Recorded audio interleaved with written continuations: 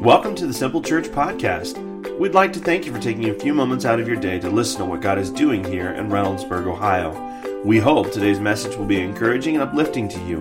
To learn more about Simple Church, or maybe you'd like to be our guest for a service, please visit our website at www.simplechurchohio.com. There you'll find more information about us, location, service times, and even online giving opportunities. And now, here's today's message. Before I get to that, I will share with you, for those of you that don't know, I had spinal fusion surgery on September 5th, and that's why I'm wearing this brace, and that's why so many people are excited to see me back. I've been gone for the last 5 Sundays, and I'm really, really thankful. One thing I need to do before I go any further, I've said thank you to them plenty of times in person, but I want to honor our pastoral team here because they did such an incredible job.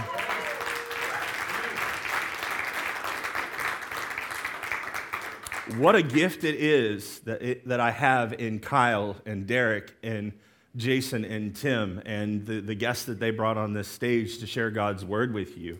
I am just bowled over by the amount of love and wisdom and extra energy and effort that they put into the past 5 weeks of being here as a panel to answer. Man, I saw those questions, and there was a whole lot of difficult questions, and there was a lot of prayer, and I'm just so thankful for them. So I just want to honor them and say thanks, guys. But we're in this new series called The Daniel Dilemma, and it's actually based on a book written by Pastor Chris Hodges. And I always love to tell you when I'm going to do a series based on a book because this book will go way deeper than I'm going to be able to do on a Sunday morning and in a 4-week series. In fact, I love opportunities to get you to go a little deeper because on Sunday mornings, we're going to do what we call, we want to put the cookies on the lower shelf so that everybody can have some, right? You guys know what I'm talking about. Basically, it means I'm going to talk in simple terms, but the book goes a lot deeper. It even talks about, at the end of the book, the book of Daniel and some of the things that some of the prophecies that Daniel made regarding the end times, because that's something I get a question about a lot. Is are we in the last days? Is Jesus coming back soon? And the answer is yes, and yes, and so he talks about that in this book, and I would love for you to dive in on it. We did find a few extras at Lifeway, which is closing here in Reynoldsburg, and I picked up a few and put them online, and you guys already grabbed them up. So, but grab this book called The Daniel Dilemma by Chris Hodges if you want to go deeper. And here's what the series in the book is all about. It's all about living through the tension of godly lives and an ungodly culture. Now, if you don't know what this word culture is, the word culture is essentially the summary of the habits of the people, okay? So it's the habits of the people today. It's the way they talk, it's the way they dress, it's the way they behave and they act. It's how they think about things. It's the things that they attend to or give their attention to, and it summarizes a group, okay? And so there's this tension between following God's ways and the way that culture wants to go in our world today. And Daniel lived this out really well. In fact, he stood faithful to God in a culture that was not faithful to God's ways at all. Well, how did he do that? Well, that's what this series is all about. And the thing that I love about Daniel is Daniel didn't just endure that time period. Daniel actually influenced culture in that time period. This culture that was walking away from God's ways. Here's Daniel, who is confronted with it and faces it, endures, but has an opportunity to influence. And I think it's important that we know how Daniel did it, because I think that today it's the same. I think that culture is shifting all around us. And if we don't understand, if we aren't keyed into the fact that culture is shifting around us, shifting away from God's ways, if we don't pay attention to that, we'll get caught up in it and not even realize it. That we've slowly shifted away from God's way of doing things. And we just get caught up in what everybody else is doing. So I think we can be like Daniel. Amen, everybody?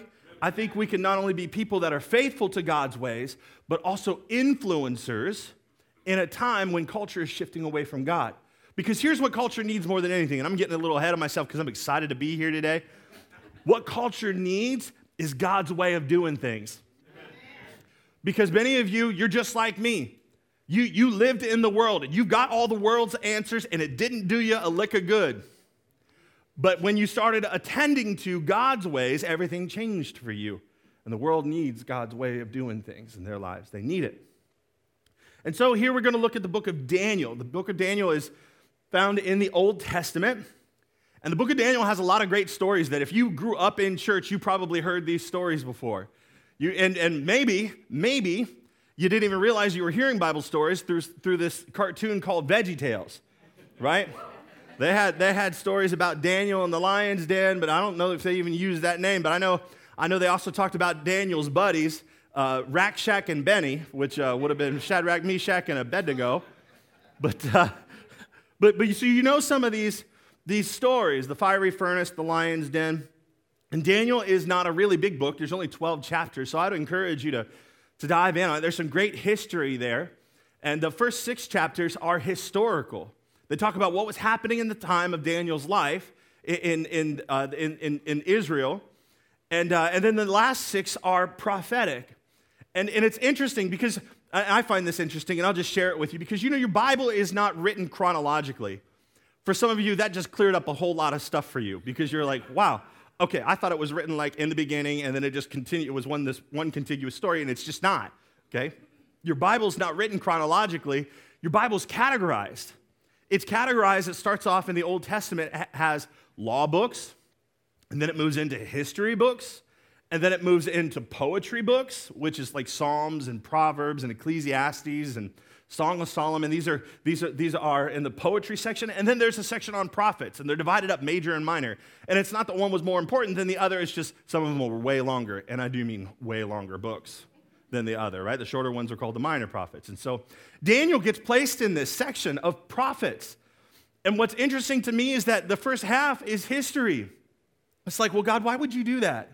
Holy Spirit, why would you lead those who categorize the books of the Bible to place Daniel in the prophecy section instead of the historical section? And I think the reason is this, is that what happened to Daniel will continue to happen all throughout history. That culture and the world around you will try to shift us continually away from God's way of doing things. And the Holy Spirit knew that this would be important, that we had a playbook, because history just repeats itself. There's nothing new under the sun. The enemy's got no new way of tricking us or duping us and leading us away from God. It's all just a repeat. You need to know that. And that's why we can look at Daniel and say, okay, this is not only is the history here, but the history is prophecy about what will happen in the future, about what will continue to happen. And so for us, we get to look at the book of Daniel. We get to look and see, all right, what happened to Daniel is going to happen to us, and so it'll help us live out our lives today when culture tries to shift us away from God's ways. And what Daniel lived through in that time was a total rejection of God's ways and culture's effort to shift people away from God's ways. So that's what we're facing today. So let's jump into it. Historically, here's what was going on in Daniel's day. We'll go to Daniel chapter 1, verse 1 through 6. It says, in the 3rd year of the reign of Jehoiakim, king of Judah, Nebuchadnezzar, king of Babylon, came to Jerusalem and besieged it. Now, by the way, that's a tough verse to read, right? That's a whole lot of names and stuff that we ain't never heard before, right? But so what's happening is there's this king, and he's only been around for 3 years. And the Bible talks about in other history books about him that he was an evil king. He didn't live right before God, and he was evil, actually, is what the Bible says. He was evil. He led the people in evil ways as well. And so God allows this to happen. And Nebuchadnezzar comes in. It says, and the Lord delivered Jehoiakim, king of Judah, into his hand, because he was evil, and he was leading the people to do evil, along with some of the articles from the temple of God. These he carried off to the temple of his God in Babylonia and put in the treasure house of his God. So not only did Nebuchadnezzar come in and besiege the city, he took treasures from the temple and robbed the people, but he also took the people. The Bible uses this word exiled. They were moved from where they were back to Babylon. And there was a purpose for this to happen. Check it out. And the king ordered Ashpenaz. Pay attention to that name because you're going to hear it a couple times. He ordered Ashpenaz, chief of his court officials, to bring into the king's service some of the Israelites from the royal family and the nobility. Now, check it out. He wasn't just looking for everyday average people. King Nebuchadnezzar knew that if he could get the influencers of Israel on his side, if he could get them to shift their ways to his ways, well, then the people who came from Israel to Babylon would shift faster. you need to know that that's like a truth in every situation. When you're going to introduce change into an organization or into a community, what you want to do is find the influencers. And that's what King Nebuchadnezzar was doing. He was like, all right, we're going to shift their way of thinking. We're going to shift the way that they talk about themselves and about God and who God is. And we need to find the influencers. So he was looking for those people, and that's happening today. Do you know that there are more and more influencers, those who were Christians, those who are following Jesus that had a platform, who are disavowing themselves from their faith, who are saying, you know what, I'm not sure about this Jesus thing anymore, but y'all still go ahead and follow me. It's like, follow you where? Follow you back to the mess that we've already come out of? No, thank you. But it's happening today. It's happening left and right. Just check out the news. Watch as popular worship leaders and pastors are disavowing themselves from the faith and trying to lead people into the world's way of doing things. We found a better way. No, you didn't. You found the same old way in a new package. Come on, somebody. I didn't figure this was going to be a popularity contest today, but I'm going to preach, bless the Lord. Shoot. Feeling myself today, all right? This is going to happen.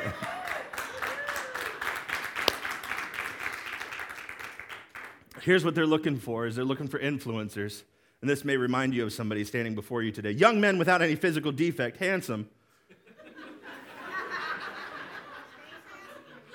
Hey, you didn't need to laugh that hard, all right? So, showing aptitude for every kind of learning, well-informed, quick to understand, and qualified to serve in the king's palace. These are the influencers. And he was to teach them, Ashpenaz was to teach them the language and the literature of the Babylonians. See, if you want to shift culture, the easiest way to shift culture or the behavior and the way that we do things, you start with language. You always do that. In every organization, when you want to bring change, you shift it with how you talk about things. Isn't that something? You can watch how things that were once considered loving, God's love, God's ways, are now in our culture today called hateful. Oh, come on, somebody. You ain't ready for me this morning. That's all right. So he's just trying to get them to indoctrinate, okay?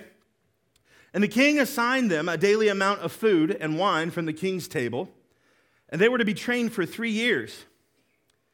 And after that, they were to enter the king's service. So there is this plan to break them down. And for them to participate in this, to eat from the king's table, would have broken every Jewish dietary restriction that they had. And also, it would have been to have eaten food that was offered before idols, other gods. And this was offensive not only to God's laws, but to God himself. This is what they were being led into. And among those who were chosen were some from Judah. Daniel, you know him. These other 3, you may not know them, or at least not by these names. Hananiah, Mishael, and Azariah. Now watch this. I want you to watch how culture tries to shift these young men. And I'm pointing this out to you because if you don't pay attention to what happened to them, it will happen to you and you'll be completely unaware. Pay attention. The first thing culture tries to do is the chief official gave them new names. Changed the way you were talking about them. Changed language. Gave them new names. Now, each and every single one of you has a name. And maybe you know what your name means. I know what my name means. And maybe you're living up to what your name is, or maybe you're not. I'm not sure. Others of you, instead of living up to the name that you have, or the name that God has given you, you're living up to a name or a label that somebody else has put on your life. And the name that you have and the label that you have on your life is ultimately a belief system that you've attached to that name, and you start behaving that way. It's important that when culture is shifting around you, you know who you are. That you know your name, because culture is going to try to rename you. They're going to do that. But you've got to decide that you're going to believe what God says about you, who God has named you, what he says and believes about you. Or are you going to decide to let culture define you? Because here's what happened. Daniel, they changed his name to Belteshazzar, and each one has a name, and I'll go through it in a moment, of meaning. to Hananiah, Shadrach, to Mishael, Meshach, and to Azariah, Abednego. Culture has an agenda and an effect, and the first thing it will try to do is culture will try to change our identity. That's the first thing culture will do. They'll try to change your identity. If you're taking notes, if you're not taking notes, there it is. Go ahead and take notes anyway. When I was younger, I grew up going to church. I knew from a young age in my teens, I knew who God was. I knew that he had called me to ministry. I didn't know how to go about doing it, but I felt his call in my life. And still, I was wildly unpopular and awkward in school. Anybody else relate? Don't throw your hands up. Some people sitting next to you, I knew it. Yeah, I knew it, yeah. I was just unpopular. There were popular kids, and I wasn't them. But I wanted to be like them. But all the popular kids in my class, they were rude. They were hateful. They were mean to one another. They were vulgar. The boys that I wanted to be like, the boys that were popular, told dirty jokes. And I didn't know much about sex. I didn't know much about sexuality at all. I grew up in a conservative home. I didn't have access to that kind of material or those kind of TV shows or anything like that. I just didn't have access to it. So I didn't know much about it, but I just repeated the jokes and the things that they said. I caught on. In other words, I shifted. I shifted to become like them so that I could become popular. I wound up telling dirty jokes. I wound up drinking with them. I wound up smoking with them and learning how to hide the smoke by rubbing cherry chapstick on my fingers, some of y'all know what I'm talking about. You did the same thing, right? I wound up breaking into places and stealing stuff just like they were doing. And y'all, I went to a Christian school. Yeah. I shifted to become just like them. I loved God, but I wanted to be accepted, and so I let morality and God's ways go by the wayside. I shifted so that I could become who the culture wanted me to be, so that I could be accepted, so I could be loved, so I could be popular like everybody else. And the devil will try to change the script of your life, and he'll do that by trying to change and transform your identity. So you got to be careful. That's why it's important for you to know the name that God has given to you. In other words, who he says you are. It's important that you know who he believes that you are. That's all that matters. In fact, that's why the journey that we have for you here at this church, it starts with you knowing God. Because we want you to know who he is, and then we want you to know what he thinks about you. That's why the next part of your journey is to find freedom. You do that in our grow groups or join our growth track. You'll learn a whole lot about what God has to say about you, and it's not what you think. Some of you think God's angry at you, that he has no purpose for you, that you've messed up too much, and the Bible doesn't say anything like that.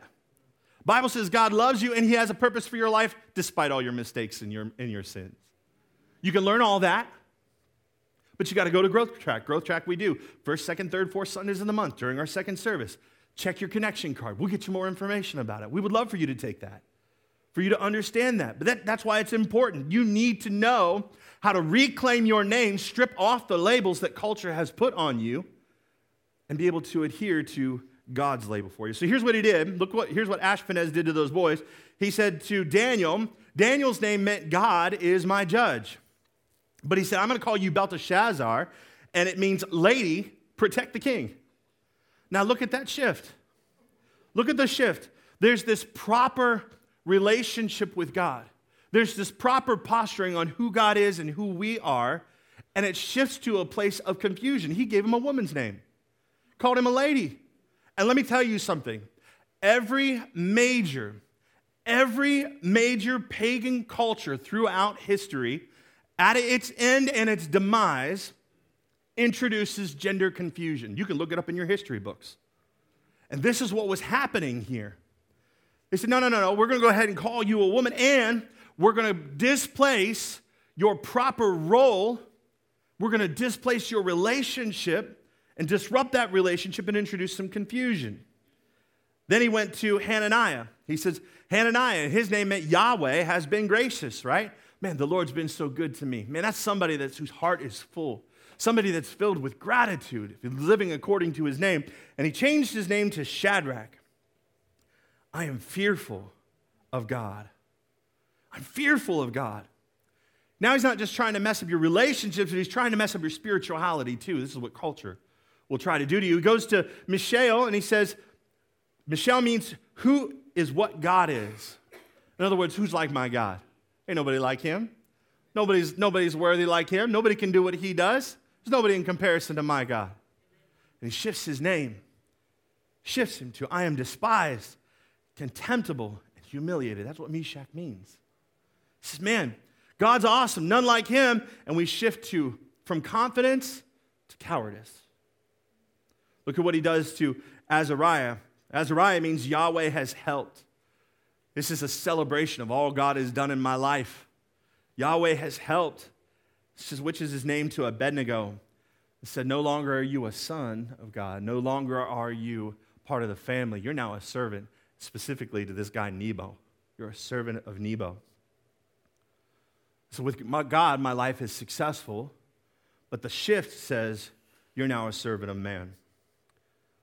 And culture wants to identify you, wants to change your identity, and it wants to shift your future. And when culture shifts, we have to know who we are. You aren't who the world says you are who God says you are. Amen, everybody? Amen. Here's the next thing culture tries to do to you. Daniel chapter 1:8. But Daniel resolved not to defile himself. Daniel made a pre-decision, by the way. He knew what God had to say, and he knew God's ways, and he made a decision. In the face of confrontation and in the face of a test, in a face of culture that was shifting away from God's ways, remember, this is the dietary thing, right? They're offering him food from the king's table. He had made a decision not to defile himself with the royal food and wine. Now, most of us, when we're faced with confrontation and with issues, we handle it a very different way. We start beating people over the head with stuff. But no, that's not what God's word says. You're just thin earth. All of you, you're just thin earth. I'm the only one living out of the way up in here.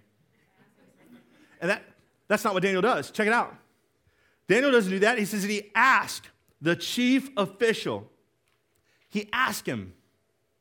Some of you need to note that. He asked him for permission not to defile himself this way. He decided, I'm not going to do this. Hey, by the way, I got some standards in my life. I'm not trying to force them on you, but for me, is it okay if I don't eat this? Is it okay if I don't do this? He just shared his standards. And culture, what it will do repeatedly is it will ask us to compromise our standards. Many of you have felt this. Culture wants you to compromise just a little bit at first, and then a little more, and then a little more, over and over again. That's how it happens. That's how culture gets you. It just shifts you a little bit. Just a little bit more away from God's ways and a little bit more towards the way the world does things, in your attitude, in your actions, in your words, in your thoughts. It just shifts you a little bit. And oftentimes, it'll do this through a trap called comparison. We go, well, I'm not as bad as that person, and, I ain't killing anybody. I mean, really, nobody's getting hurt here if I look at, some stuff on my phone. My wife never has to know I'm not hurting anybody. Ooh. That's a small shift. See what I mean? See what culture does? It's just a small little thing. Well, it was just one naked butt in the movie. I mean, it's okay, right? And then the next one's a couple more, and then the next one's a couple more, and pretty soon, you're just completely desensitized to it. It doesn't bother me. It's fine. It's bothering something. Oh, did I get too close to home? I apologize. Not. I love you. But this isn't about comparison. That's not how it works. We don't determine right and wrong based on how good we are versus how bad someone else is. We determine right and wrong from God's standard, from God's ways. And according to God's ways, every single one of us is a sinner. Every single one of us are subject to the same penalty, the same consequence because of our sins. God's word is the standard, and his ways are right. So when culture shifts, we got to do what Daniel did, and we must reaffirm our convictions. We have to hold on to the truth of God's word when culture tries to get us to compromise. And the last thing, here's what culture will do. Daniel 1, verse 9 through 10 says, now God had caused the official to show favor and compassion to Daniel. Why? Because he didn't beat him over the head, and he went respectfully and asked permission. But the official told Daniel, I'm afraid of my lord the king, who has assigned your food and drink. So he wants to do this, but he's got some concerns. He said, why should he see you looking worse than the other young men? See, he had made an assumption about what was going to happen if Daniel didn't eat that food from the king. The king then would have my head because of you. Then Daniel said to the guard whom the chief official had appointed over Daniel, Hananiah, Mishael, and Azariah, please test your servants for 10 days. You know, culture is going to test you. They're going to test your resolve. They're going to test your identity. They're going to test what you believe. They're really going to push. They're going to try to see if they can shake anything in your life to get you to join what they're doing. I'm not really sure why. Maybe because misery likes company? I'm not sure. Because it's better in here. Amen, everybody? I'm just saying. He said, give us nothing but vegetables to eat and water to drink. That doesn't sound like a diet that's from the Lord, right? Give me Krispy Kreme and some Chipotle. And I'll have some Fanta, you know, the ones that they brew in Mexico in the glass bottles, the one with the real sugar.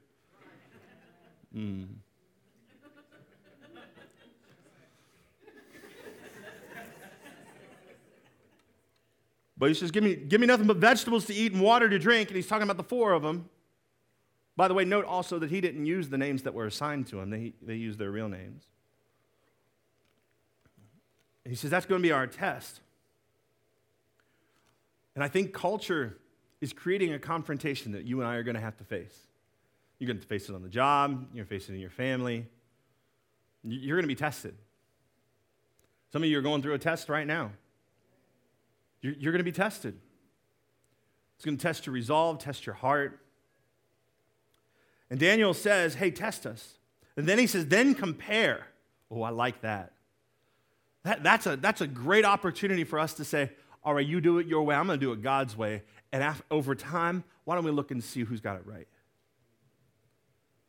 Test us. He says, then compare our appearance with that of the young men who eat the royal food and treat your servants in accordance with what you see. So the official agreed to this and tested them for 10 days. You need to note this. The culture is always going to create a moment of confrontation for you. It's always going to happen. It's going to create this moment where you're going to have to decide. And we feel it today in the world all around us. We're watching it happen across our political landscape, across our social media, across our conversations, in our schools, on the job. We feel it everywhere. There's this confrontation. Feel it in our morals and our sexuality. We're confronted with all kinds of opportunities to bend and to be tested. But we have to know who we are. We have to know what we believe so that when culture shifts, we respond the right way. Well, there's a right way to respond. And Daniel did that. And I want to share that with you for the rest of our time today, because I think there are two responses to when culture is shifting around you and you're faced with that confrontation and that test. The first response is this dogmatic response where we just respond with truth and we beat people over the head with it. We call them sinners. And we say, no, I'm right, and it leads to just arguments. But in that posture and in that position where you're just beating people over the head with truth, what happens is in your rightness, you become wrong. Oh, listen to me for a second.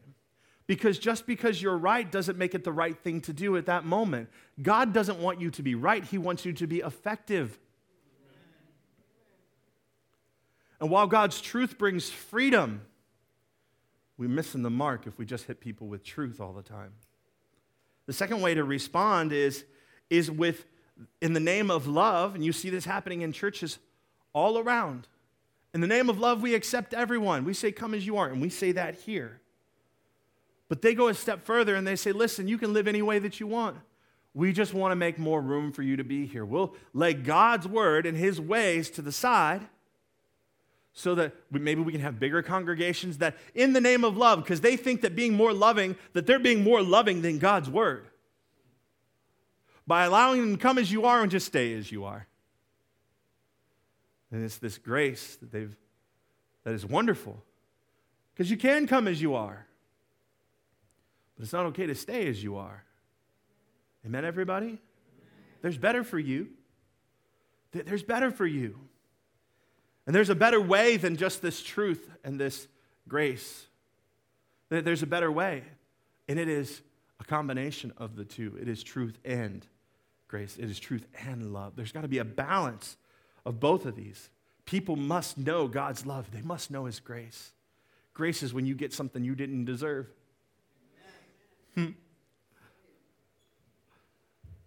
We got to give people grace, but we also need to offer them truth, because without truth, they won't be free. Daniel did this. He stayed firm in his faith. He stood on God's truth. But he also had the opportunity to influence his generation at the same time, and Jesus did this too. He did this beautifully. Jesus was totally perfect. He was holy, yet he was regularly found with prostitutes, tax collectors, and sinners, lepers, outcasts of the day, and yet he remained completely faithful and pure. There was this grace. He never compromised who he was or God's ways, and yet he was found loving those who the rest of the world had absolutely rejected. Scripture tells us this clearly in John 1:14. It says, "The Word became flesh and made his dwelling among us. And we have seen his glory, the glory of the one and only Son who came to the Father, full of grace and truth." It's a combination of the two. Jesus embodies exactly what people need. Well, they need to know the truth. Yes, they do. But we need to love them where they're at. Yes, we do. But it's not an or thing. It's an and thing. It's grace and truth. Grace and truth. What is truth? Well, truth is simply God's standard. That's what it is. And God's standard is his word. John 17:17 says, "Sanctify them by the truth. Your word is truth." Your word is truth. Listen, if you were to ever attend Growth Track, you'll go through step 1 and you're going to find out what kind of church we are. We're a church, like I said, that says, come as you are. I don't care if you're in an addiction cycle right now. I don't care if you're divorced. I don't care if you're struggling with your sexuality. I don't care if you are broken and bitter and angry at God. I don't care if you can tell which one's Jesus and which one's a bale of hay. You come as you are to our church. We welcome anyone here. Why? Because we all needed that same kind of welcome at one point in time. Amen, everybody? We all needed it. You're welcome here. But we're not the kind of church that will compromise God's truth. We'll stand firm on that. And we're going to tell you God's ways. We're going to tell you God's best for your life. And we're going to love you at the same time. There's going to be grace for you at the same time. That's the kind of church that we are. Because culture is going to shift all around you. But God's word never, ever changes. It absolutely never changes. So come as you are, broken, hurt, lost. But you can't stay that way. That's why we need God's grace. We need his favor. We need to have something that we could not earn. So I don't know if you've been taught this or not, but religion says that there's a whole lot of stuff we've got to do in order to earn God's love, his acceptance, heaven, forgiveness. But that's not what the Bible says. Grace is something you get because you didn't deserve it. Forgiveness is yours. You didn't deserve that. You didn't earn it. You aren't good enough to deserve that. Jesus was good enough for you to deserve that. That's it. He's the only one that lived a perfect, sinless life. And he gave his life as a ransom for many. That includes all of us. He gave his life for us. So we need God's favor. Because Jesus gave us all that. He died while we were still living in sin, spitting in his face. So we can love the sinner. We can love those that are far from God. And we welcome them. But we're not going to let them stay that way. Because the truth is, God loves you despite your current condition. Grace paid the price for you in your condition and gave you what you didn't deserve. In fact, nothing you can do gets you God's love, gets you his grace or heaven. It says this in Ephesians 2:8-9. God saved you by his grace when you believed, and you can't take credit for this. It's not on you. It's a gift from God. Salvation's not a reward for the good things we have done, so none of us can boast about it. I like that. Got nothing to do with you. That's God's grace. And we need to learn both grace and truth. It's tough to do. But here's what we know, that without truth, we are corrupt. Without truth, we are corrupt, and without grace, we're condemned. See, without truth, we just continue living our old ways, living the world's way, which just leads to more brokenness. But once we discover God's truth, we discover a new way to live, a new way to be, and that's by following Jesus. Without grace, we're condemned. We've got no hope for a change. We've got no hope for anything else. So we need them both, because all of us, every single one of us needs a do-over, because every single one of us, we're sinners, and we need God's grace. Without truth, we become worldly. We look more and more like the world. Without grace, we become judgmental, because it becomes the comparison game, right? Well, I'm not as bad as them. And we start judging morality and good and bad on ourselves. We'll never have to forgive someone more than Christ has had to forgive us. You need to remember that. We don't get to be judgmental. We just need to receive God's grace. Truth without grace is mean. Grace without truth is meaningless. But grace and truth together, well, that's medicine. And you need to get that in your heart, because that's what people need. They need grace and truth. And we need to not only share that with people, we need to live that way. The world needs to know the truth. They need to know a new way to be. They need to know that God's ways are better, but they need you to approach them with grace so that they can even receive it in the first place and have their lives changed.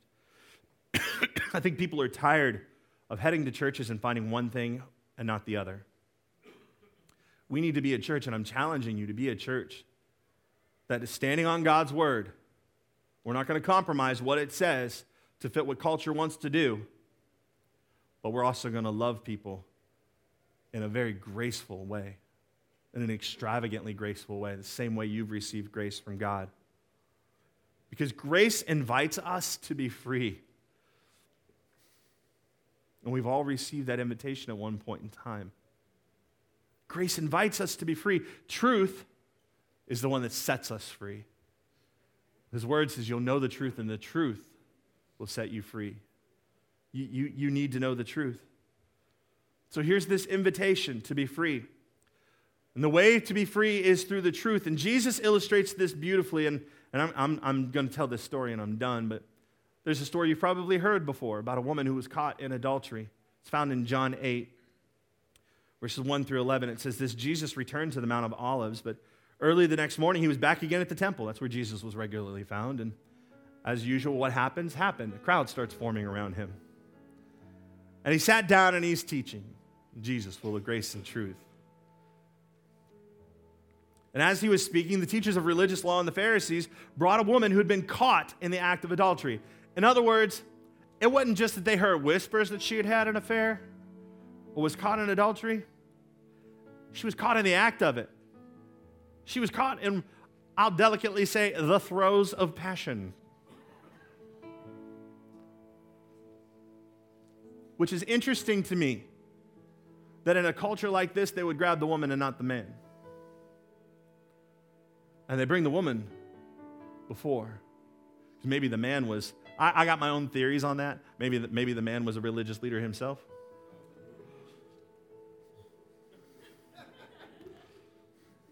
Well, that's just a theory. Conjecture, as it were, purely. But they were throwing her before Jesus, pointing out her sins, making them worse than their own. And they put her in front of the crowd to humiliate her. And they said, "Teacher, This woman was caught in the act of adultery, and the law of Moses says to stone her. What do you say? I like it when they ask Jesus questions. You read the Bible, when they start asking Jesus questions, the responses are just brilliant. Because Jesus gets asked lots of questions, and he responds the same way he always responds, with another question. I like it. What do you think? And here's the thing, culture is going to do that to you over and over again. They're going to put something in front of you. Well, look at this. Why would God allow this? Well, look at this. I mean, isn't love love? Doesn't love win? Well, what do you think about that Supreme Court ruling? Or what do you think about their culture is going to present to you? What do you think? What do you think? They're going to push you. And oftentimes, they're just looking to trap you. That's what they were looking to do to Jesus. Looking to see if you'll use a verse that condemns somebody, or if you're just looking for a verse that will, well, we just love everybody here. Watch what Jesus does, though. They're trying to trap him into saying something they could use against him. But Jesus, he just stoops down in the ground and starts doodling in the dirt. He doesn't even answer him at first. Just,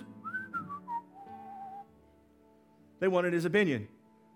Hey, the law says to kill her.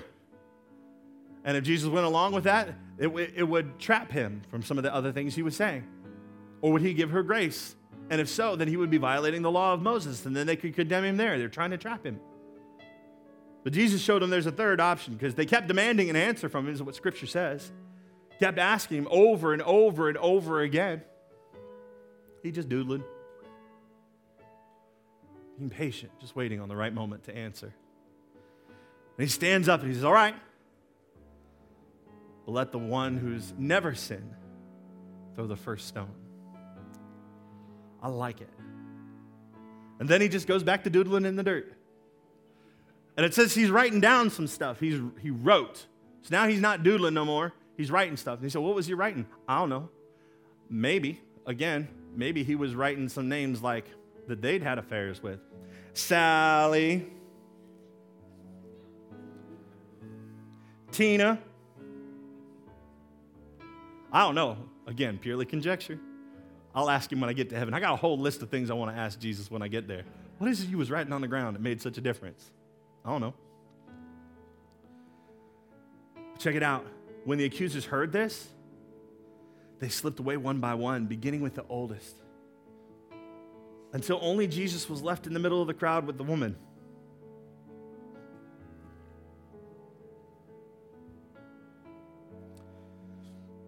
This part, it's hard for me to remain unemotional in this moment when you see so much grace on display. A woman who should be condemned to death. Jesus stood up again and said to the woman, where's your accusers? See, when Jesus confronts your sin, he doesn't do it in a public way. He doesn't do it in this confrontational, humiliating kind of way. He doesn't call people out in front of a whole bunch of people in order to embarrass them. No, he does it in a private, very personal way.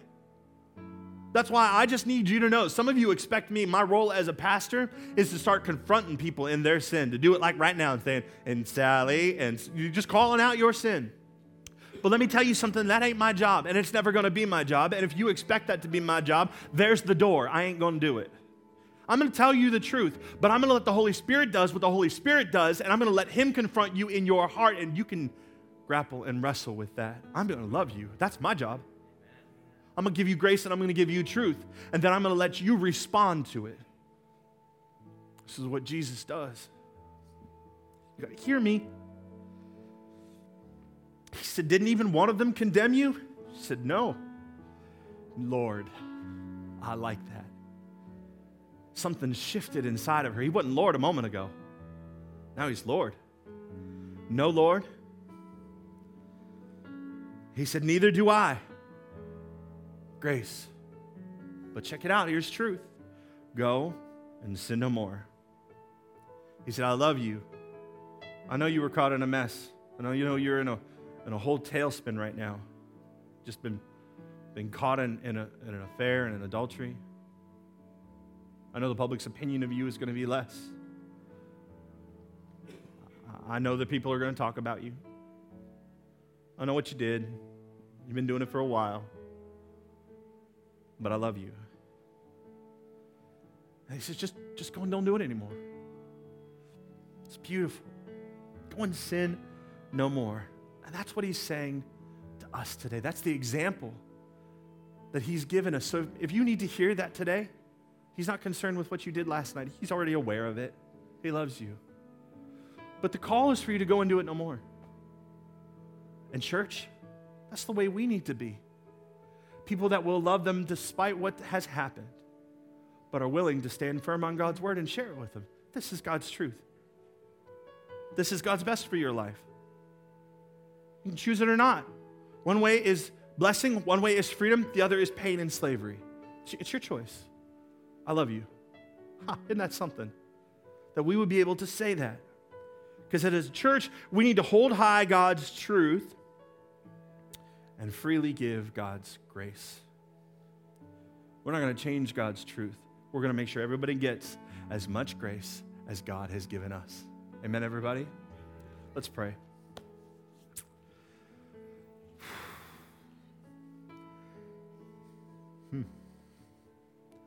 Lord, there's so many people here that I need to speak to their hearts, and I pray, Holy Spirit, that you do what only you can do right now, even though the words may fall out of my mouth and not eloquently.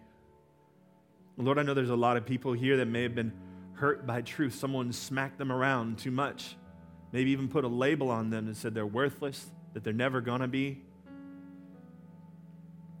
Maybe they tried to share your truth, but they lacked love and they lacked the grace and they lacked guidance on how to do that, and as a result, hurt someone here today.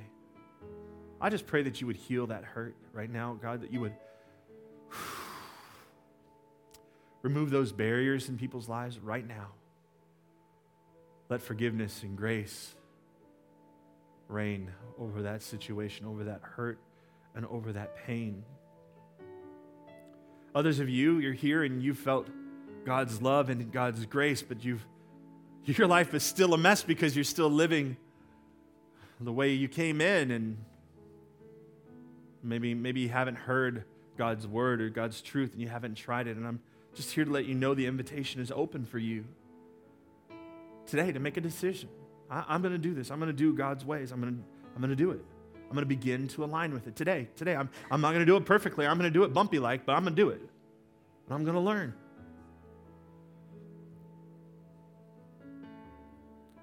Others of us here in this room have been those people that have hit others over the head with God's truth. We've been the bullies. And we need to learn and experience God's grace. I think the greatest way for us to be givers of God's grace is to be recipients of it. And so today you just need to receive God's grace a little more. Remember that you're a sinner too.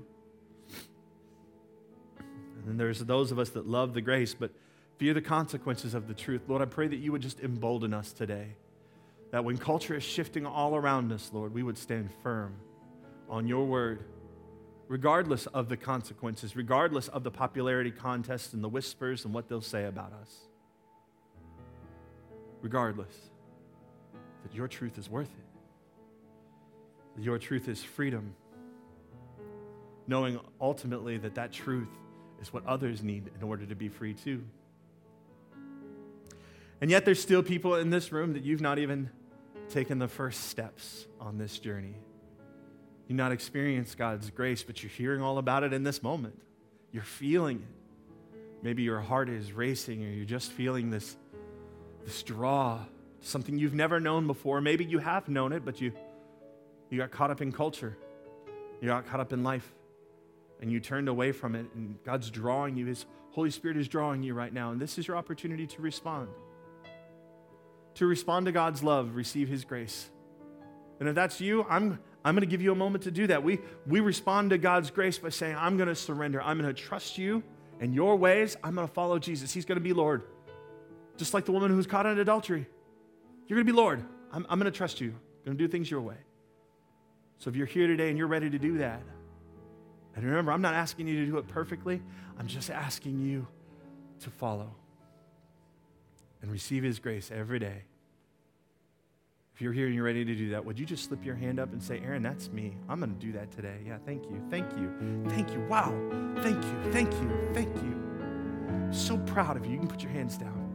So proud of you. Listen, church, we're all going to pray together. Nobody prays by themselves. We're a family here, and we love you. We're proud of you.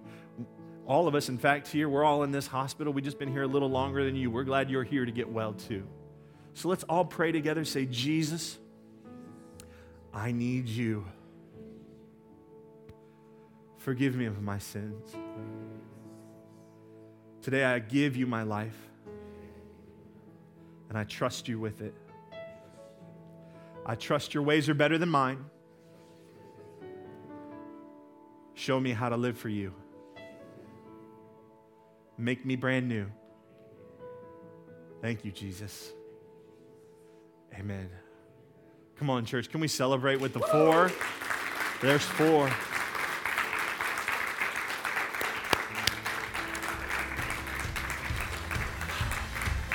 Four people said yes to Jesus today. And that, I'm telling you something. That makes it worth it to stand up here in this brace and to be here with you all. And I'm just so proud of you. So listen, we're going to do this. I'm going to wrap up real quick. Understand that we're going to take up an offering here as we leave. We're not past buckets. There's a give box in the back of the room. There's all kinds of digital ways for you to do that, which will be up on the screen. And now, there it is. All right, so you can give through our app or you can text to give, but we thank you for your faithful giving. It allows us to do something like this because of your giving and your generosity. The Dream Center called us and said, hey, we're going to do this Thanksgiving push, and we'd like you, Simple Church, to give 25 full meals to people. And we said, okay, how do we do that? And they gave us the price on that. It was going to be somewhere over $1,200 to buy all 25 of the baskets and all the fixings for it. And they've invited us, and I'll give you more information about it, to go and deliver them to people's houses. So we're going to do that because of your generosity the weekend before Thanksgiving. We get to go out and be part of that, to buy those meals for people. So thank you for your faithful giving. We get to respond in a yes, we'd love to help that way and make a difference in 25 families' lives this Thanksgiving. And so thank you for that. Also want to share with you, upcoming is our community Halloween party. It's not ours, it's actually the city of Reynoldsburg, and we get invited as a church because we're influencers here, everybody. We're influencers. We get to come and serve at that event, and so I want to invite you to join the teams that are doing that. There are 3 shifts. There's a setup team, and that's around 2:30, and then there's 2 shifts, 5:30 to 7:30 and a 7:30 to 9:30. It's just a couple hours.